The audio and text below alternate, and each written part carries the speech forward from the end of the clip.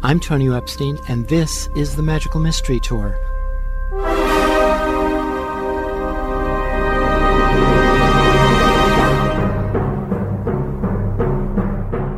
Join us as we dive into the heart of things, exploring new ideas and new ways of seeing and being in this wondrous, crazy world we share together.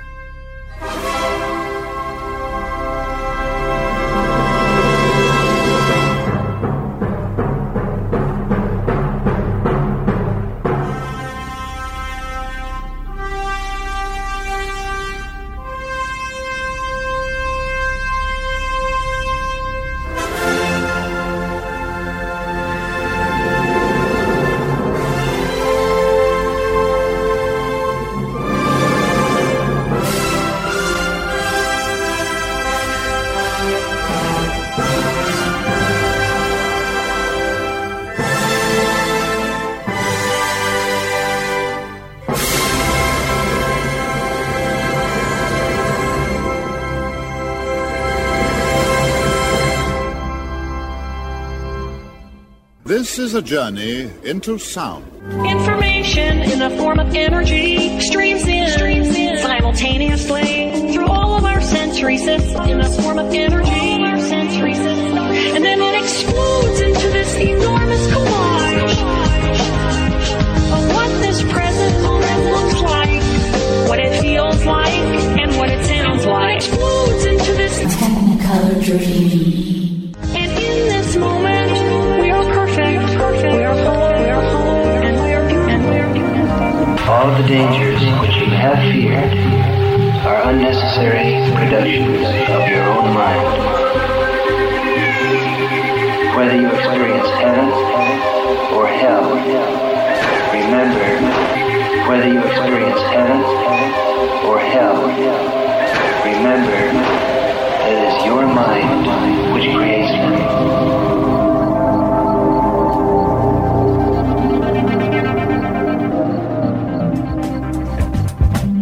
Another public service message. We care about your world. Stay tuned. My guest is Dr. Allan Hamilton. He's a neurosurgeon, a renowned horse trainer, and an equine-assisted therapist, among a long list of other very impressive credits. He's the author of Zen Mind, Zen Horse, and most recently, Lead with Your Heart, Lessons from a Life with Horses. To begin with, I just loved this book. Oh, great. It's nice to be here. So delicious. It's just so full of these incredible gems of insight and wisdom. Well, I wish I could take credit for them, but it's really the horses that teach them, not me. Well, you were receptive to receiving them. Yeah, I think they had to sort of hit me over the head with a 2x4, but it took me, it's one of these processes that took, decades, and then you suddenly realize that they're really just such great teachers. They just teach a different style than we're used to. They sort of teach in a visceral, intuitive, and almost a metaphoric way, and they teach you physically, that you can see what happens. And so it's a very different form of learning, and I think it takes a while till you're receptive. I think, they're just standing around, sort of, as they say, when the student is ready, the teacher appears. Yeah, so how do you attune yourself to that? I mean, you said it took you a long time to become receptive to that. How does one attune oneself to that completely different type of language? I think it comes down to that bit by bit, you're able to start seeing the world through their eyes. An analogy that I use is, you go for a hike with Ansel Adams, and you're bopping along and you stop at a view and you go, oh, that's nice. Great. Okay. And you keep going, and then Ansel Adams comes along and he's got this camera and this eye, and all of a sudden this incredible composition is captured. And you go, wait a minute, I looked at the same view, but I didn't see that. And I think it's sort of the same thing with the horses, is that just because I spent 30 years training them and, a lifetime around them, I think what happens is you gradually begin to see the world through their eyes to the point that you're able to say, wait a minute, that's what this horse is trying to tell me, or, that's what he's signaling.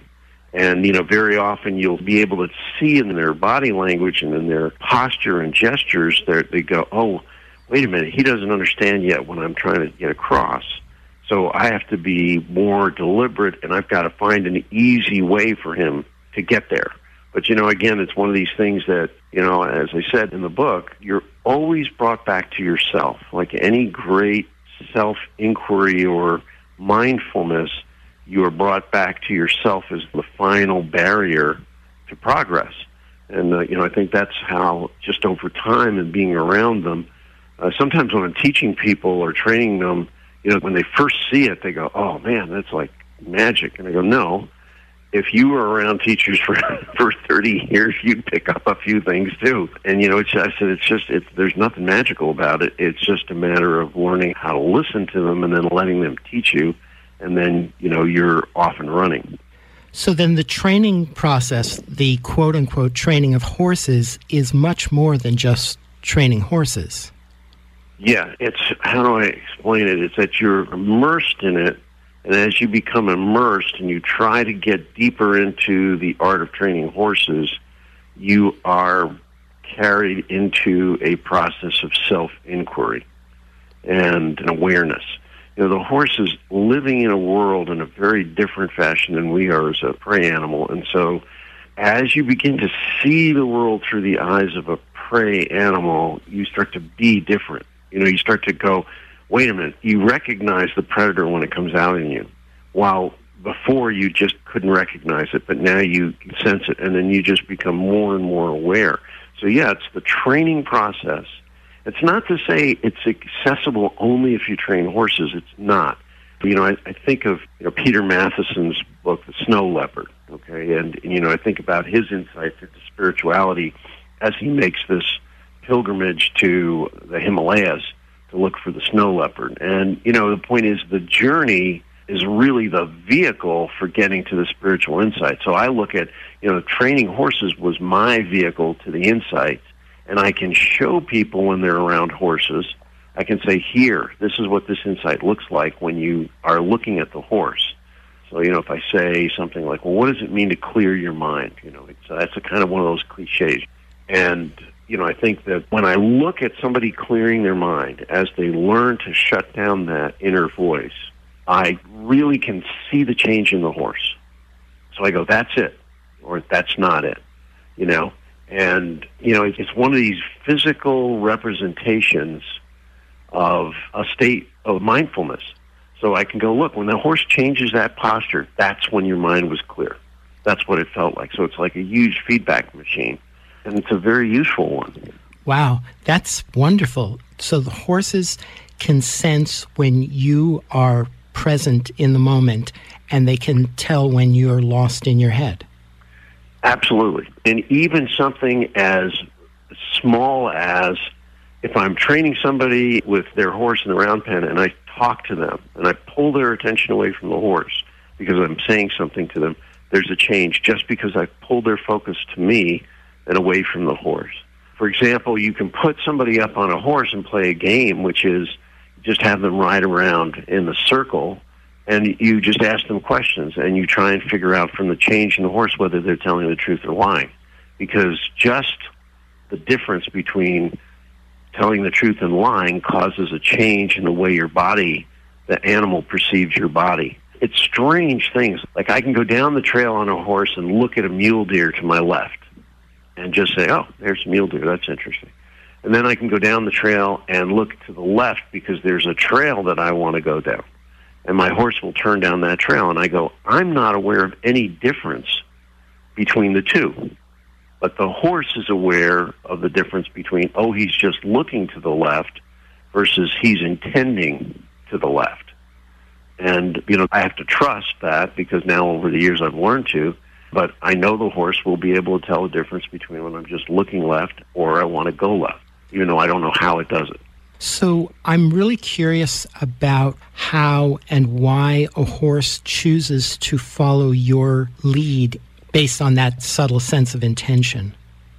Yeah, so I think what it is that, first, this is a very quiet, gentle, natural way to talk and train a horse into a partnership. And so the horse says, this human being is trying to speak my language. This human being is connecting to me. This human being is with me and showing integrity with me. And because of that, I trust him. And he's a good leader because he's in control, he's in command, he communicates well, and he's compassionate. I think that there's another thing, and that is, as prey animals, horses are looking, they have a completely different reward system than we do. You know, we're after a buck, a sports car, a promotion, you know, a steak, you know, a good wine, whatever you want to call it. We're after things. That's how predators work. Horses seek tranquility. That's their reward, is tranquility.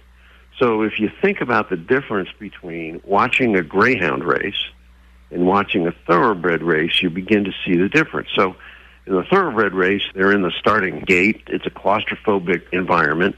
They're suddenly released. They all are trying to outrun each other because they're prey animals, and they go, whatever we're running from, I want to be in the front of it, not behind. Plus, they're getting their rear ends whacked. And then they get over the finish line, and it's all over. And the tension's all gone, and they get to rest. Now, the greyhounds, they have to have a mechanical rabbit to chase. They have to have something to go after. So the horses are looking, where's the piece at the end of the finish line? And the greyhounds are going, where's the rabbit?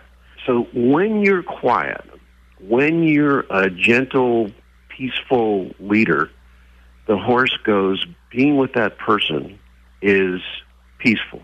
Being with that person, they're looking out for me, and the environment is quiet around them. So that's one of the great rewards, is when the animal trusts you like that, the animal's saying, I want to stand by your side and I want to follow you. And that's how you get their loyalty. You can't control a 1,200-pound animal physically. You know, he has to be willing to go along with it, because he can turn around and go, well, you know, I weigh 1,200 pounds and you can't even stop me if I decide. So the whole thing is a connection between the mind of the horse and the heart of the horse, and the mind and the heart of the owner or the trainer, the handler.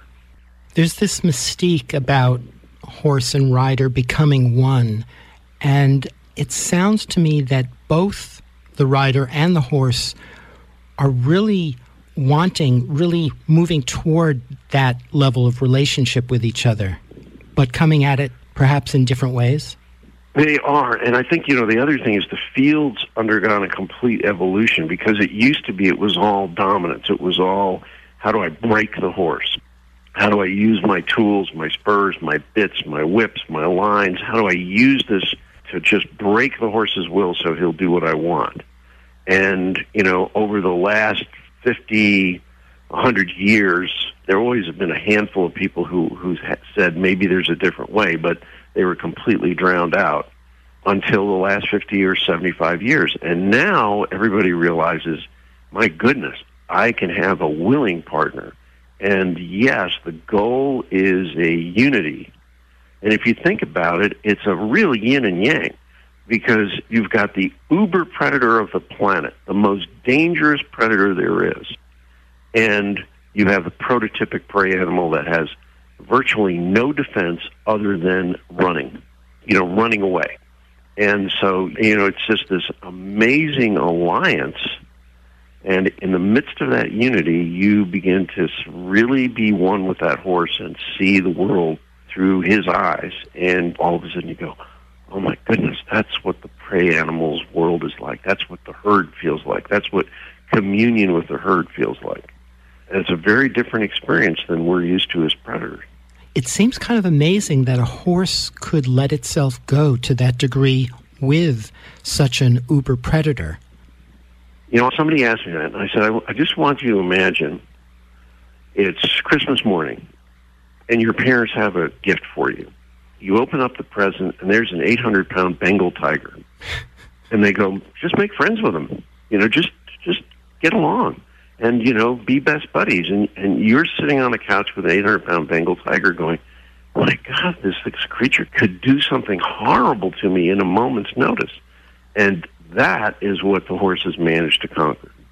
That is what the horse has also managed to forgive. We have the cruelty that we have imposed on horses over the centuries is almost unimaginable. There's a saying, which is the road to civilization is paved with the bones of horses.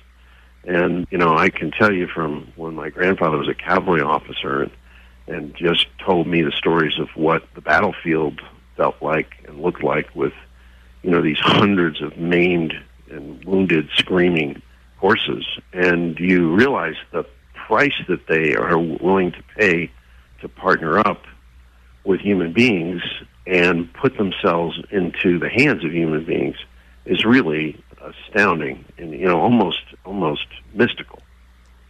Is the horse's drive for release, or perhaps you could call it peace, that strong that it will literally walk through the heart of the most potentially dangerous situation? It's a question of the herd. For the horse, even when it's just one human being, that horse has made a herd. Okay, the truly solitary horse is a incredibly sad, panicked animal because he has no other. They live with the notion of I am a member of a group. There's no such thing as I'm an individual. I am a member of a herd. So the horse, even the horse that you see standing alone in the paddock when you drive by, that horse would tell you, I'm not alone, I have a herd, and I have a very ugly-looking two-legged horse that I'm friends with, that I belong to. And we're a herd together. So the horse goes through those things because the horse is so devoted to that herd. And so you can imagine a herd of wild Mustangs that has to brave a torrent of creek, that's swollen creek, or has to get through a forest fire. What happens is that leader of the herd is trying to find the absolute best way for all of the horses. That horse is not looking for the way out for just itself. That horse is saying, as the leader, I'm going to put myself at risk, and I will try and find a way out for all of us that is going to keep us all alive. And so the horse is looking at the same thing with human beings. I'm still puzzled how the horse can translate a dangerous human being into being a member of its own herd in that way. That, to me, it's counterintuitive to everything that we as human beings come to know about life. Yeah, it's an interesting partnership. There's an old Native American folktale, which I love because it sort of indicates how special this relationship is. In the story, I'll tell it very briefly. The story is that all the animals and the two-leggeds and the four-leggeds and the winged creatures are all a family, and they all speak the same language and they live together in harmony. And then the two-leggeds, human beings, develop their own language, okay, as we did. We developed language skills, and we used that language to begin keeping secrets from the other animals and hunting them down. And eventually the animals can't take it anymore, and they go to see the Creator, and they go, look, they're now using this secret language. They're not one with us anymore. They're using us for food, and we want to be separated. And so the Creator says, okay, I'll take care of it, and the Creator sends a giant earthquake which splits the earth apart, and all the animals are on one side, and the two-legged human beings are on the other side. And the earth just gapes open, and suddenly the human beings realize what they've done and that they'll be completely alone in the world, and they beg the animals for forgiveness as this chasm opens up between them. And at the very last minute, the dog and the horse jump across to stand with the humans. So that, here's a story that says, okay, there's this very special relationship, and we have bred the horse to be more and more and more and more of a partner over, 50,000 years. We have made a great partnership with this species. And in some ways, the horse is always looking, I know you're a predator, but I have to find out if I can trust you. And when the predator proves that they're trustworthy and shows their integrity, then the horse says, okay, now I'll follow you. But you have to earn that leadership every day. So it kind of sounds like just as human beings are, at least in more modern times, are seeking inner peace, they're seeking this state of quiet mind where they can be more directly in relationship to the world around them. that horses are actually seeking to create peace in a world that is inherently dangerous. You're absolutely right. Tony, I call them sometimes the peacemakers because their whole life revolves around, can I find a place where I'm safe, where I'm surrounded by my buddies, and as far as my eyes and ears and senses can sample, there's no threat. There's nothing that's going to disturb the peace and quiet that we are enjoying as a group. And I sometimes liken the relationship of the horse to the relationship that you have with family. It's hard for predators to understand this sense of communion that horses have, but to some extent, we will do things for the people we love that we would never do for any other members. So you'll see self-sacrifice. You'll see, I'll go without so my kids can have, more, go to a better school and all of that. So, in some sense, that's an inkling of what happens. Because the horse says, if you're in my herd, I follow you and we face peril together. And we look for peace together. And when you're training the horse, what you do is you take the horse to a slight level where you're applying energy with your body. So the horse is sort of looking, where am I supposed to go? Am I supposed to go up to the trot? Oh, if I go up to the trot, the energy comes off. If I go up to the lope, the energy comes off. If I come towards you and circle around you, the energy comes off. So you're always manipulating energy, and that's how they talk to each other. When they look at each other and go, that's my flake of hay, leave it alone, they don't have a fight about it. They just exert a little bit of energy with their body language on the horse, and the subordinate horse backs away. But it's very peaceful. It's rare. It can happen. But I have to say 95% of the encounters between horses and without physical violence and without harm. And 95% of the human conflicts with horses end in violence.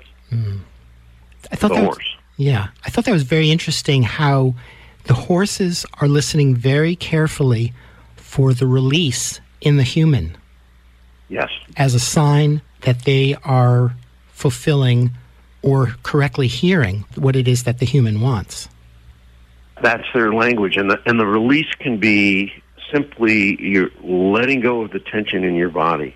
The really big lesson that the horse is bringing to the human being is you are connected to the world around you. You may not be aware of it, but you're having an energetic conversation with all of the life around you. Once upon a time, you had that conversation. You were aware of the conversation. You've forgotten about it, but all of those abilities are still there, and the horse is saying, I can show you how connected you are. So, for example, if I can say to somebody, you slow your breath down and watch what happens to that horse 65 feet away from you. And they go, oh my God, how'd that happen? And I said, because the energy that you're moving between you and that horse. Or I can say to somebody, go look at a pasture and pick out a horse that you want to work with. And one horse picks up their head, and all the other horses continue to graze. And I said, why did that horse pick up his head and the rest didn't? He said, because that's the horse I picked out. I said, how did he know that? And I said, because there was a change in the body language and in the energy coming from your body because you suddenly made your intention apparent to him. And I said, yes, it's 350 yards away, but, the horse is trying to say, yes, your energy can exert itself that far away from you. So I think that's the real take-home message from horses for life in general, which is you're having an energetic conversation with the world around you, whether you hear it or not. And it's better if you become mindful and master control of your energy than if you just let it ricochet around like a pinball. I love that you talk so much about energy in this book, and you return to it over and over again. And in our culture, we don't even acknowledge the existence of energy on that level, although it is very familiar in Eastern traditions, particularly in the martial arts traditions. And I'm really curious, how did you learn about energy in that way? Literally from the horses. When I say to people, you're at a cocktail party, and all of a sudden you feel like somebody's staring at you, and you whip around, and sure enough, somebody's staring at you. what made you turn around? What made you think that somebody was staring at you? What is it that bothers us if we're on the subway, for example, and somebody just stares fixedly at us? We break our gaze away. And the answer is it's that predatory energy that we register in a way that's almost subconscious. And so, what the horse is saying every single moment is this conversation and energy matters. There is no such thing as a neutral moment. There's only we're learning or we're teaching. We're interacting or we're receiving. But there's never a moment that you can't be aware of, that you shouldn't be aware of. And, with the horse, it's so obvious because you have a 1,200-pound manifestation in front of you, which you don't normally have. So it's like life, everything in life is a conversation, is this continual ongoing conversation, and it occurs on many different levels. Even in neuroscience and in genetics, they talk about epigenetics, which is essentially a conversation between individuals and the surrounding environment. And it's a continually evolving process. And I just find this whole thing to be really wonderful and amazing. And again, I want to get back to working with energy and how we can develop that kind of subtle sense of energy. Because you write that being really conscious of energy helps us to be able to communicate better. Absolutely. I think that the horse is only one way to, as you said, martial arts would be another way to arrive at the same endpoint. There's, people who do Zazen meditation. That's another way to get to the same endpoint. What is it? It's mindfulness. It's awareness. It's being present. It's being receptive. It's using the least amount of energy to get the job done. It's understanding that there's a difference between your emotions and your energy. And the horse really teaches you to separate those. So, you think about the discipline of a master in the martial arts.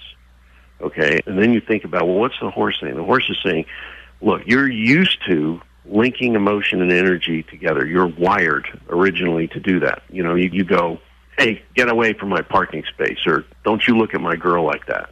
So we put all this emotion into it. But the thing is, whenever we want more energy, we always jack up the emotion. But what the horse teaches you is you can separate those two. You can learn to separate it so that if I'm putting more energy into something, I don't have to put my emotion into it. I can be completely neutral about it. So I say to people, look, when I want my horse to go faster, I have to put energy on that horse to make him go faster. And then when he gets there, I release him. Okay, so I said, but I'm not mad at him because he isn't getting up to that speed. I'm just using the energy to get the job done. And in fact, it confuses the horse if you start to get mad. If you start going, come on, you son of a gun, get going.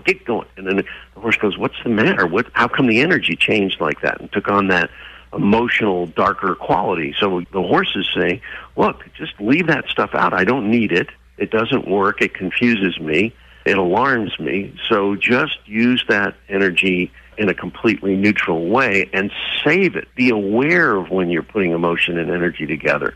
And save it for when you intend it to happen, not just it's a reflex, it's a reaction, there's nothing I can do about it. The horse is saying, yes, there is. You can master that. And it's a very useful technique, when somebody says something and you start to feel defensive and you go, no. I don't have to respond emotionally. I just need to respond energetically to get the job done. That in itself is an incredibly powerful thing to learn. Oh, I mean, look, I'm just a pilgrim. I know. Here, yeah. But I think every single time the horse is going, hey, Allan, there's a lot more to work on here. And I think, every time you have that, we have time for a quick story? Absolutely. Please. So there's one example that I was stuck in Denver on a ski trip. I was coming back and it was snowing like crazy and none of the flights were coming out. And everybody's flight was canceled. So you know how they have these desks where you have to line up and, get your change in your flights and all of that.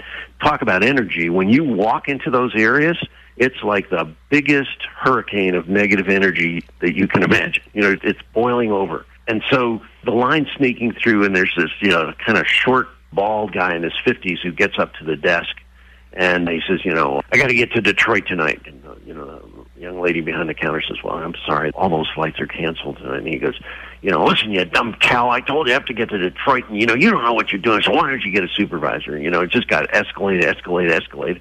And I'm sure he's still in that airport. Nobody's let him out.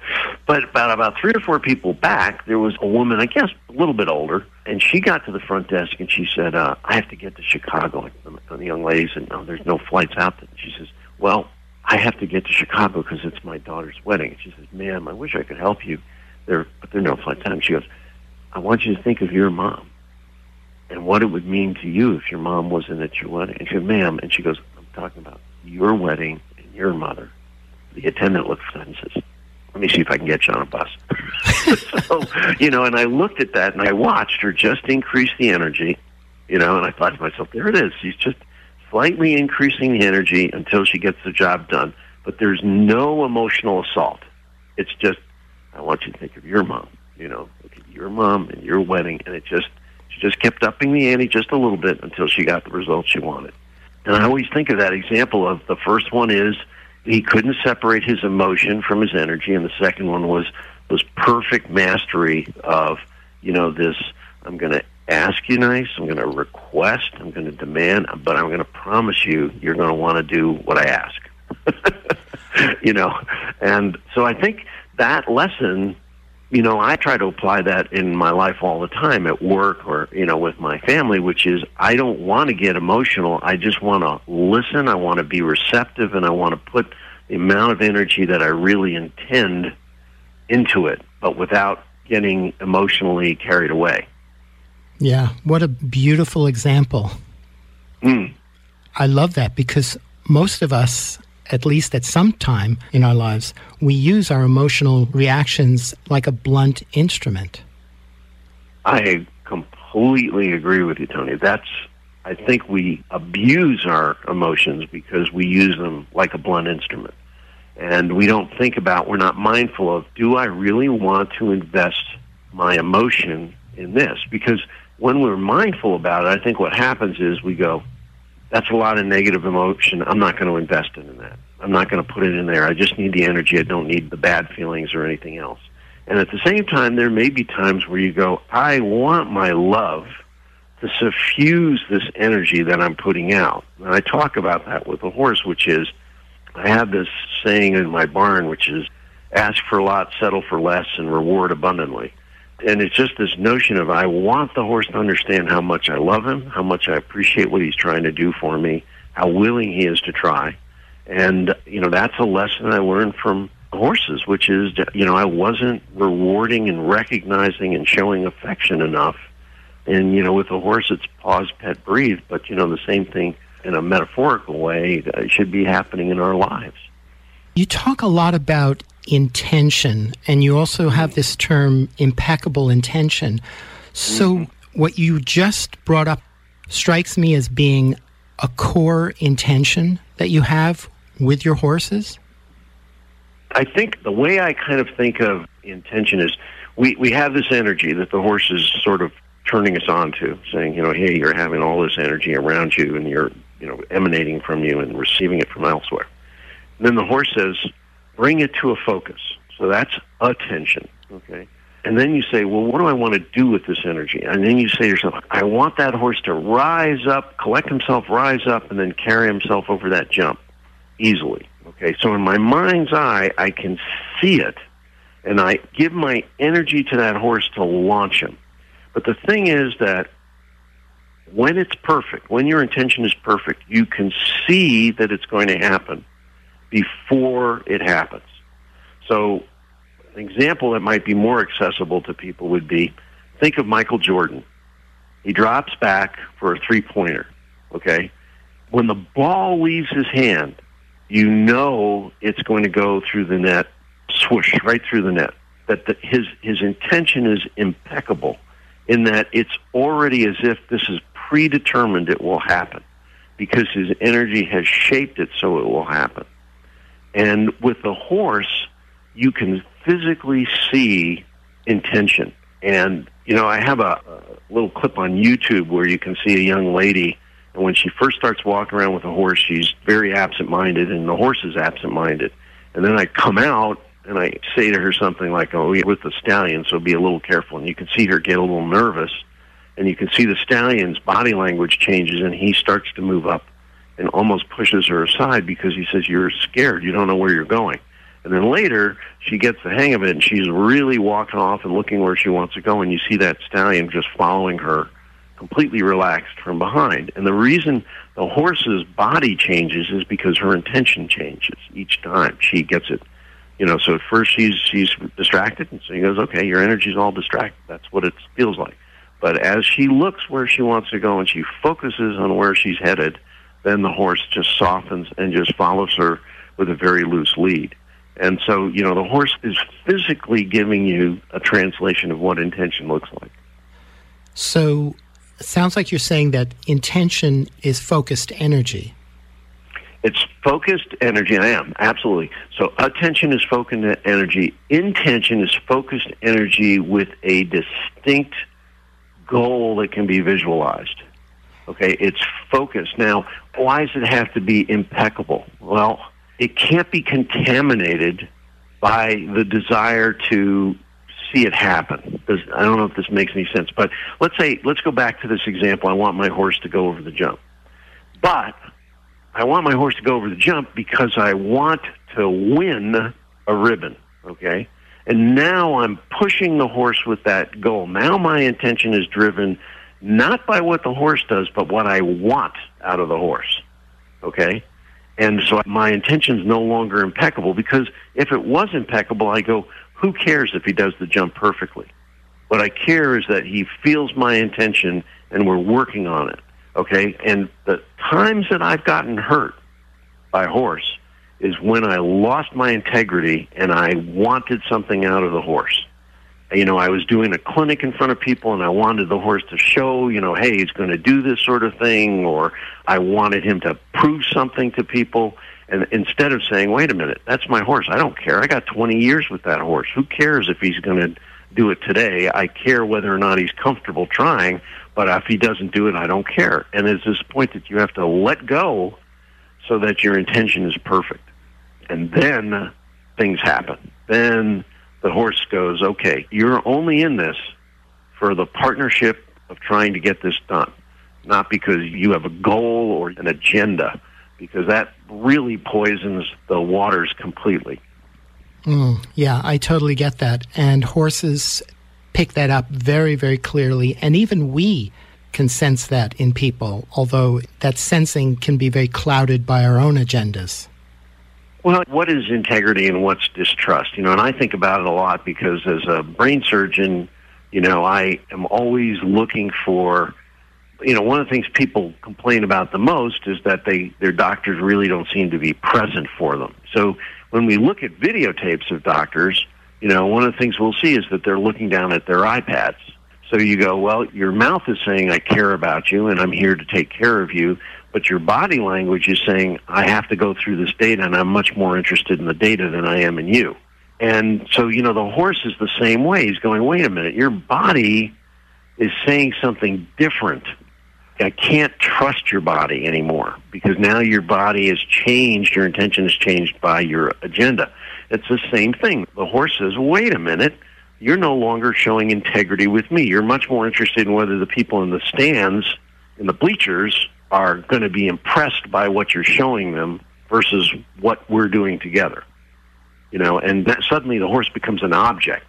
And so those things matter, and I think they matter to us in our lives when we sense that people want something out of us and they're after something. We sort of have an inherent, that person's agenda has now poisoned the relationship. Yeah, and the title of your book is Lead from Your Heart.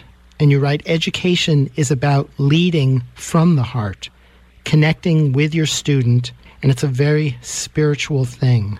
And my sense is that's a very embodied experience, and that's what the horse is looking for, that you are present, and as you are using the term, being impeccable in that way.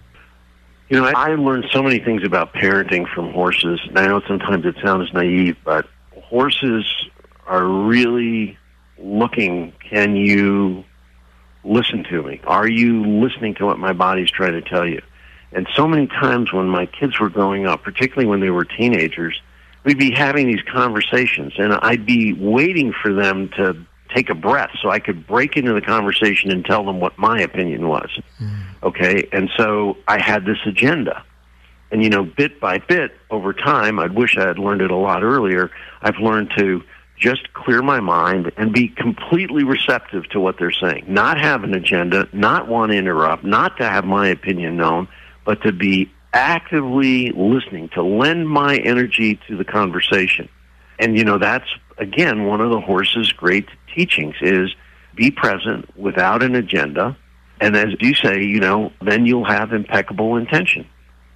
Wow. It sounds like horses are like the greatest possible spiritual teacher that we could be looking for.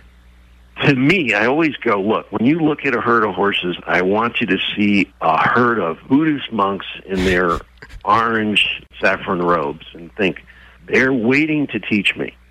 They're waiting to teach me the great lessons that I can learn from them. And the reason that we can learn from them is because, that if you want to be different, you have to see different. And, the horse is saying, look at the world through my eyes. Look at what a prey animal, a herd animal is seeing. And what the herd animal is saying is, might is not right. The individual is not all that counts. There is more to connect to than you know. And in that connection, you will find communion, and you will be seeking tranquility together. That's what the horse brings. I sometimes say to people, this is the vehicle that the Creator gave me to find some answers and to make queries. And, I think, sometimes I say they're like divine gifts. They're like divine messengers saying, you can find the way to connect. And that's what spirituality is ultimately, is, in the broadest sense of the word, it's this desire to connect to something bigger than yourself. And the horse is constantly saying, you can connect to everything if you want to, if you train yourself to, if you clear your mind and you allow your heart to connect without wanting to extract things, without being ambitious, without saying, I want to take advantage of things. And then you think about, well, what's that message mean in a world today when we look at the disparities of, herds that have nothing and our herd that has hoarded everything, and you sort of go, well, the horse's message is it's a herd and you need to take care of each other. And leadership is showing that you put yourself at risk and you put the good of the herd before your own. And so, I think there's almost a broader message, which is look at what we're doing to the world, to the resources, to the natural environment of the world around us. And the horse is going, it will affect the entire herd. You need to change your priorities because this isn't about being a predator. Being a predator, we were wildly successful as a species, but we're running out of that strategy. That strategy is starting to fail us. And so, the horse is sort of saying, look, there can be another chapter, which is the chapter of communion, the chapter of the herd, of the people, of a global community, and try and see the world through the eyes of the peacemakers. That's incredibly profound. And you actually end the book on that note, that there's still time for a predator to turn to the herd. I always think when I look at the news, when I look at what's happening in Aleppo, when I look at what's happening to African-American men, when I look at all of these issues of strife, I always am thinking in the back of my mind, there's the horse saying it doesn't have to be this way. It doesn't have to be this way. You're making a predatory choice, and you can make other choices where, again, might is not right.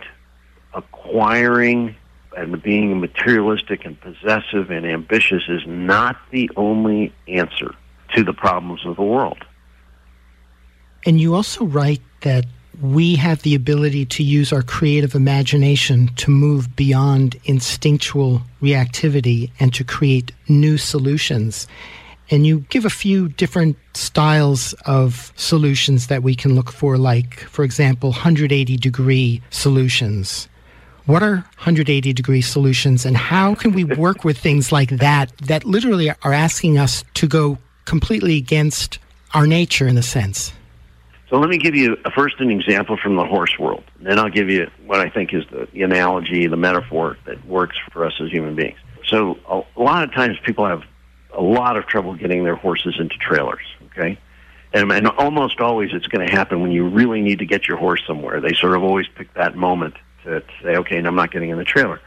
So, people will bring you their horse as a trainer, and they'll say, well, can you train my horse to get in the trailer? And you go, okay, yeah, leave the horse with me, and, when you're done, pick him up and pay me for it, and it'll be all fixed. And people wonder, well, how did you train the horse to get in the trailer? Well, the answer is I didn't train the horse to get in the trailer. I trained the horse to get out of the trailer.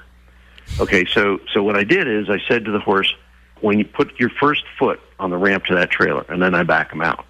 And then I said, okay, put your second foot on that ramp to the trailer, and I back him out. Third foot, back him out. First foot, back him out. 4 feet, back him out. Third foot, back him out. Again, to do this endlessly until the horse goes, look, I got it. I've got it. Well, what's at the end of that trailer? I'm okay. I'm comfortable with it. And all you've been doing is telling him all the time, go back out of the trailer, back out of the trailer, back out of the trailer. So he goes, I know how to back out of the trailer. Just let's go to the end here. And so you've turned the problem around. People say, oh, you have to train the horse to get in the trailer. The answer is no. Train the horse to get out of the trailer. You're constantly reinforcing with the horse, there's a way out. There's always a way out. There's an exit. You don't have to worry about being closed up in this box. So here's the analogy, turning the question over. And this happens to us, I think, all of us, which is we get good at certain things. We get really, really good at certain things, and we get successful because of certain things.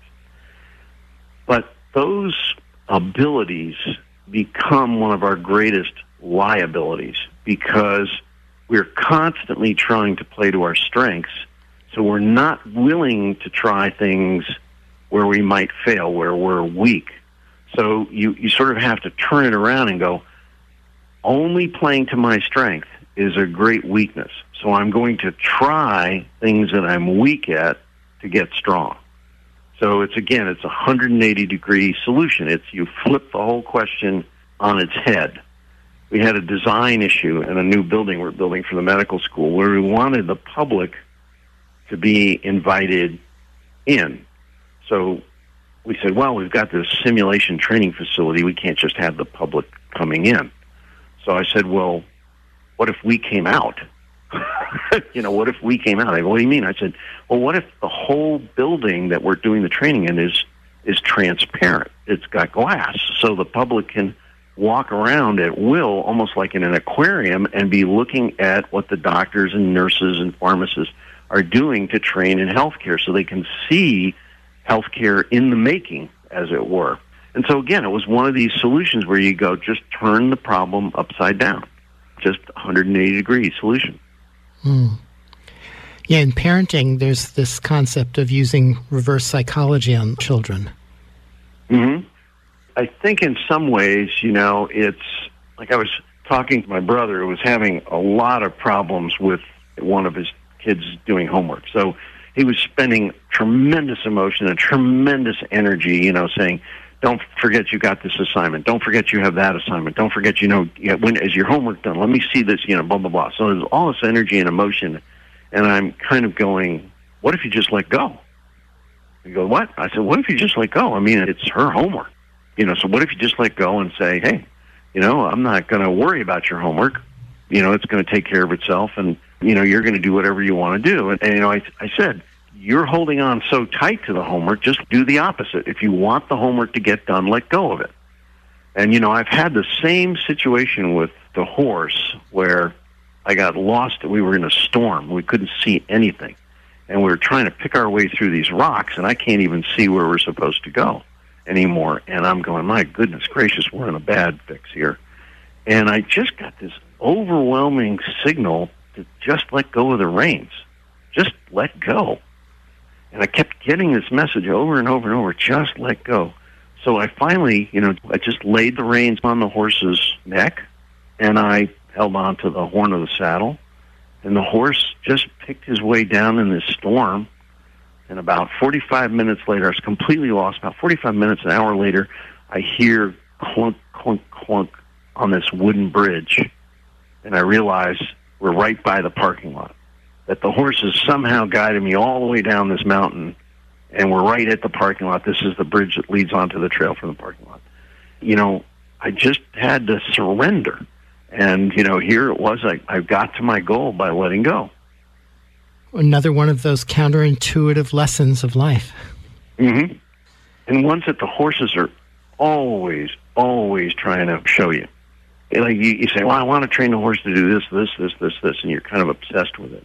And the horse goes, look, if you want to get this done in a hurry, it's going to take a year. If you give yourself a year to get this done, it'll get done in a hurry. You have to really be willing to say, I don't care if it happens today, tomorrow, or 8 months from now. We'll just work on it. And then when you relax like that and let go, the horse goes, whew, God, we got rid of that agenda. Now we can really get to work.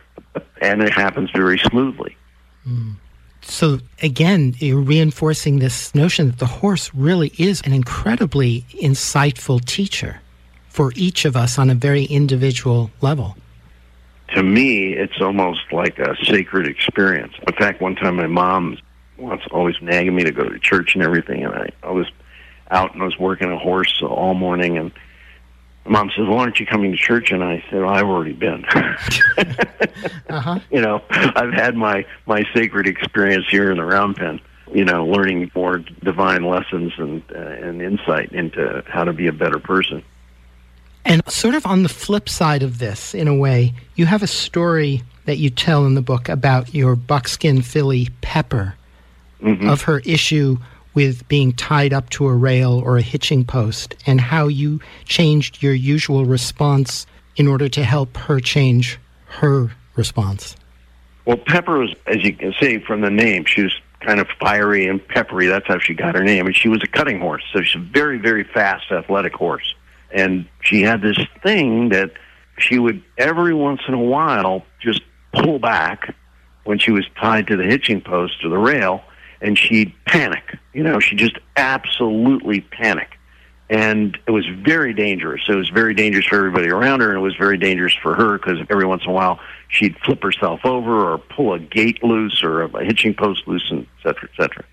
So I'm trying to figure out, well, how do I solve this problem?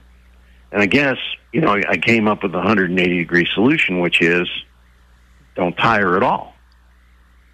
Okay? So I started looking for mechanisms, all sorts of things where I could have the horse attached to rail without tying them up. So there's a thing called an Aussie ring, which came from Australia, where you can clip the horse's lead on, but when the horse pulls back, the lead just pulls through the clip and out they go.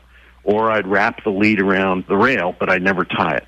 So what would happen is, every once in a while, this moment of panic would grab her again, and she'd pull back, and there'd be nothing to pull back against. So, gradually she goes, well, wait a minute. There's no panic here. Every time if I have to, there's nothing to pull back against. So you just go back and say, you're okay, girl, and put her back on the rail. And I learned that, one of the things, these are prey animals. They panic if they can't move their feet, if they feel like they can't get away. And so, I began to realize, hey, the safest thing is if I don't tie it. And that was a big change for me. And in my first book of horses, I go on and on about how to tie the horse to the rail and everything. But, since then, I stopped tying them to the rail. I've learned, hey, the safest thing is if that horse needs to pull back, that he can suddenly feel that lead rope giving, so he knows he has an escape. He knows he can move his feet.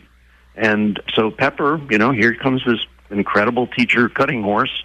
And, her lesson is, if you want me to feel comfortable being tied to the rail, don't tie me to the rail. So near the end of the book, you have an essay titled, Love is Never the Problem. So what have horses taught you about love? Oh, my. One, not to hold back. Sometimes people worry about, I don't want to, interrupt the lesson to show the horse affection. And one of the things is, this creature is yearning for confirmation of the partnership. Okay? And so, you have to understand, love doesn't interfere with anything. Love isn't going to distract the horse or pull a horse off task. In fact, the point is, the more that horse understands that you love him, the more the horse is going to try. And the more the horse understands that you have his interests at heart.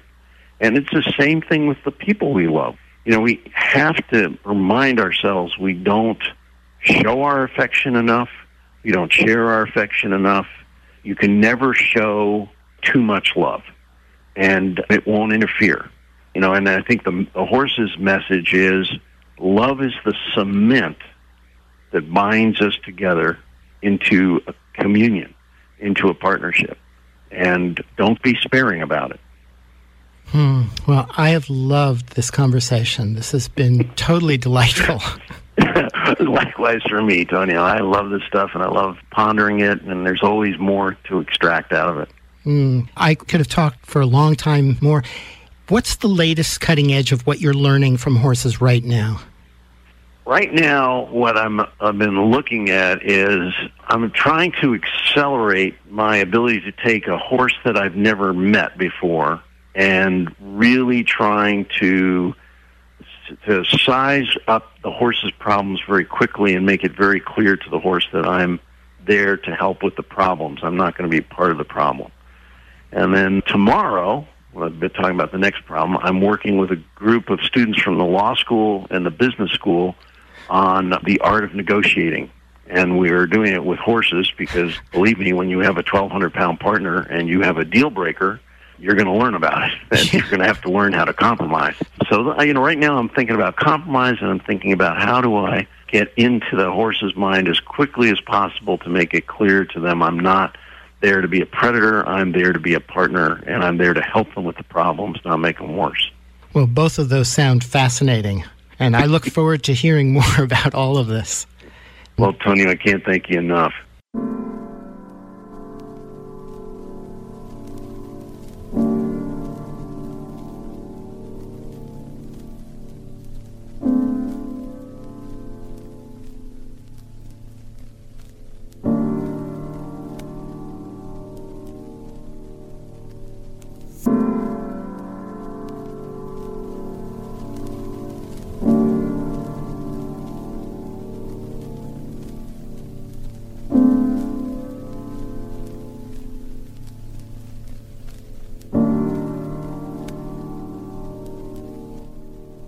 That was Dr. Allan Hamilton. He's a neurosurgeon, a renowned horse trainer, and an equine-assisted therapist, among a long list of other very impressive credits. He's the author of Zen Mind, Zen Horse, and most recently, Lead with Your Heart, Lessons from a Life with Horses.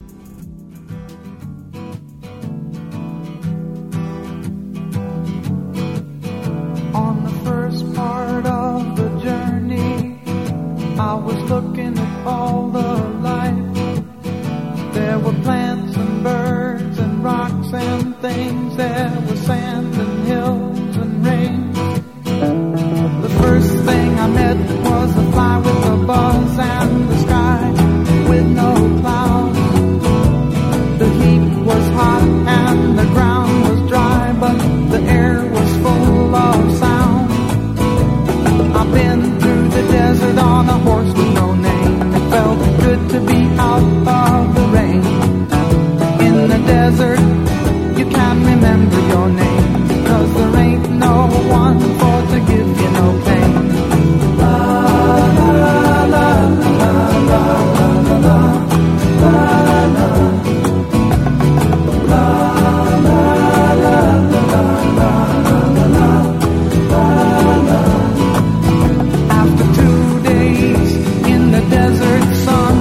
my skin began to turn red.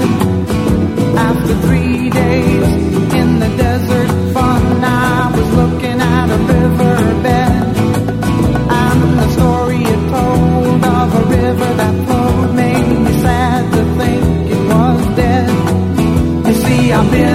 the desert on a horse with no name. It felt good to be out of the rain. In the desert, you can't remember your name, 'cause there ain't no one for to give you no pain. La, la, la, la, la, la, la, la, la,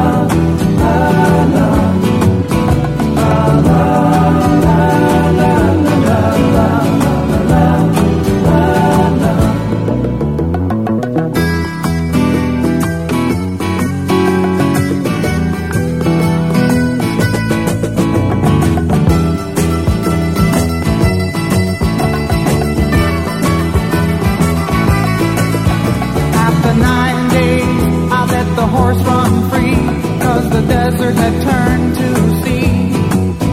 There were plants and birds and rocks and things. There was sand and hills and rings. The ocean is a desert with its life underground and a perfect disguise above. Under the cities lies a heart made of brown, but the humans will give no love. I've been through the desert on a horse with no name. It felt good to be out of the rain. In the desert, you can't remember your name, 'cause there ain't no one for to give you no pain. La, la, la, la, la, la, la, la, la, la, la, la, la, la, la, la, la.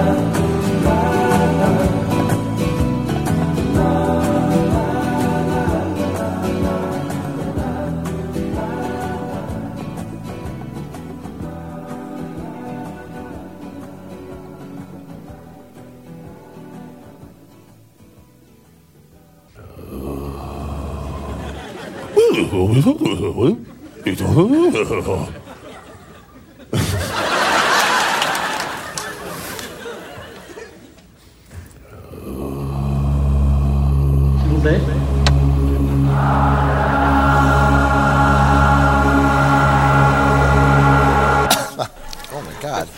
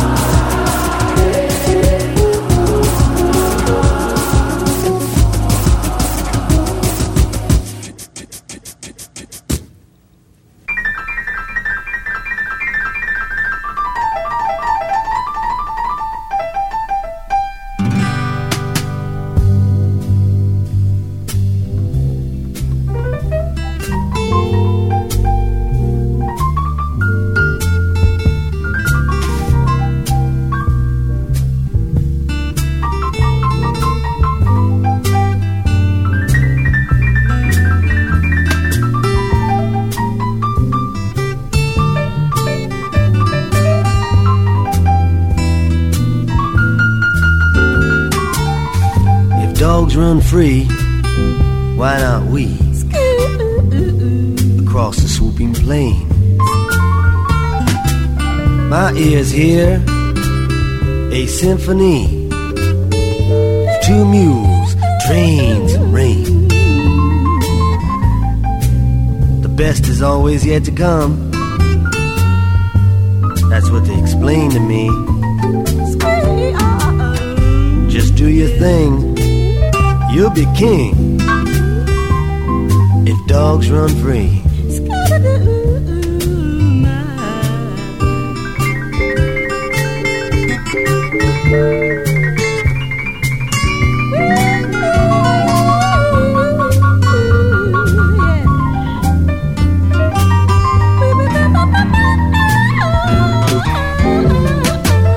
Dogs run free, why not me? Across the swamp of time, my mind weaves a symphony and tapestry of rhyme. O winds which rush my tale to thee, so it may flow and be. To each his own, it's all unknown if dogs run free.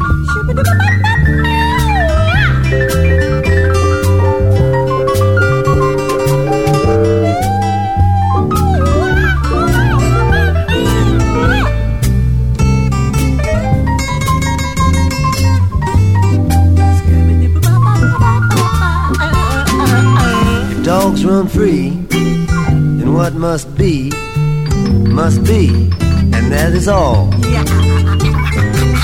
True love can make a blade of grass stand up straight and tall, in harmony with the cosmic seed. True love needs no company. It can cure the soul, it can make it whole if dogs run free.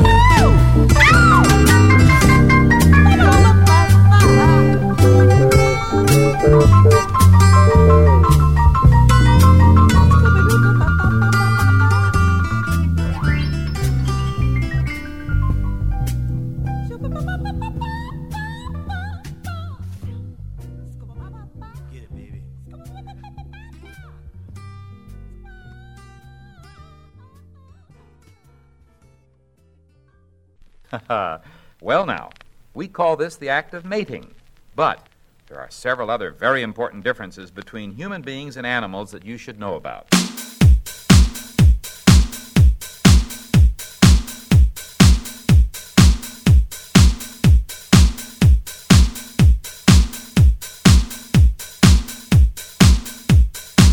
I'd appreciate your input.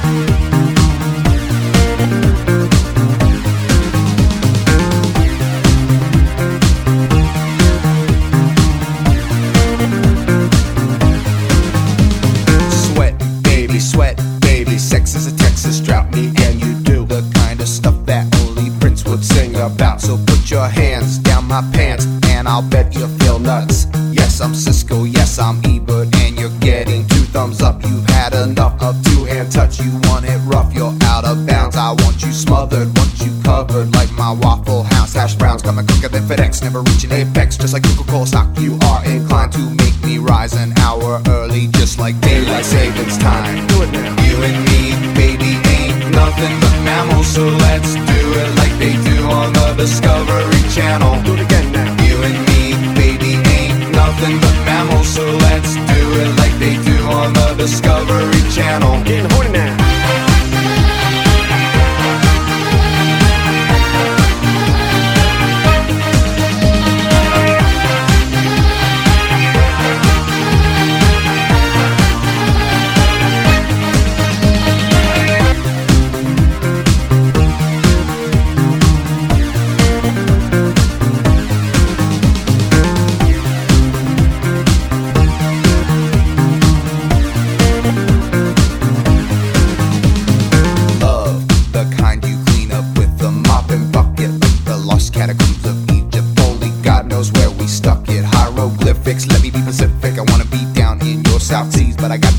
motion at the motion of your ocean. Meet small craft advisory. So if I capsize on your thighs, high tide D5, you sunk my battleship. Please turn me on. I'm Mr. Coffee with an automatic drip. So show me yours, I'll show you mine. Tool time, you'll love it just like Lao. And then we'll do it doggy style so we can both watch X-Files. Do it now. You and me, baby, ain't nothing but mammals. So let's do it like they do on the Discovery Channel. Do it again now. You and me, baby, ain't nothing but mammals. So let's do it like they do on the Discovery Channel. Getting horny now.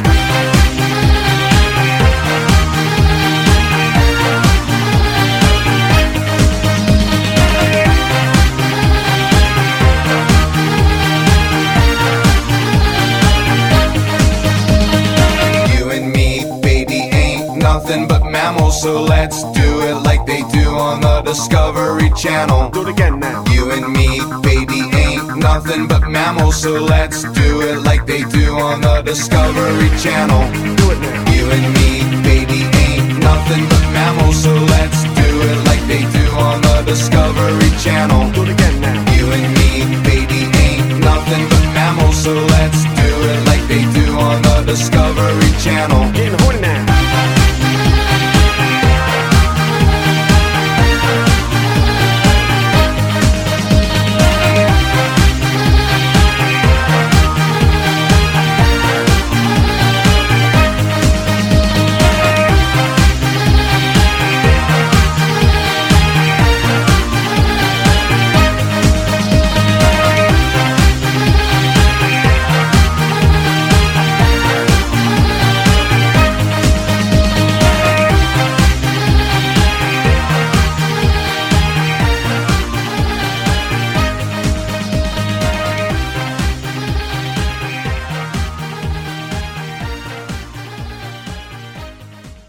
It's depraved out there.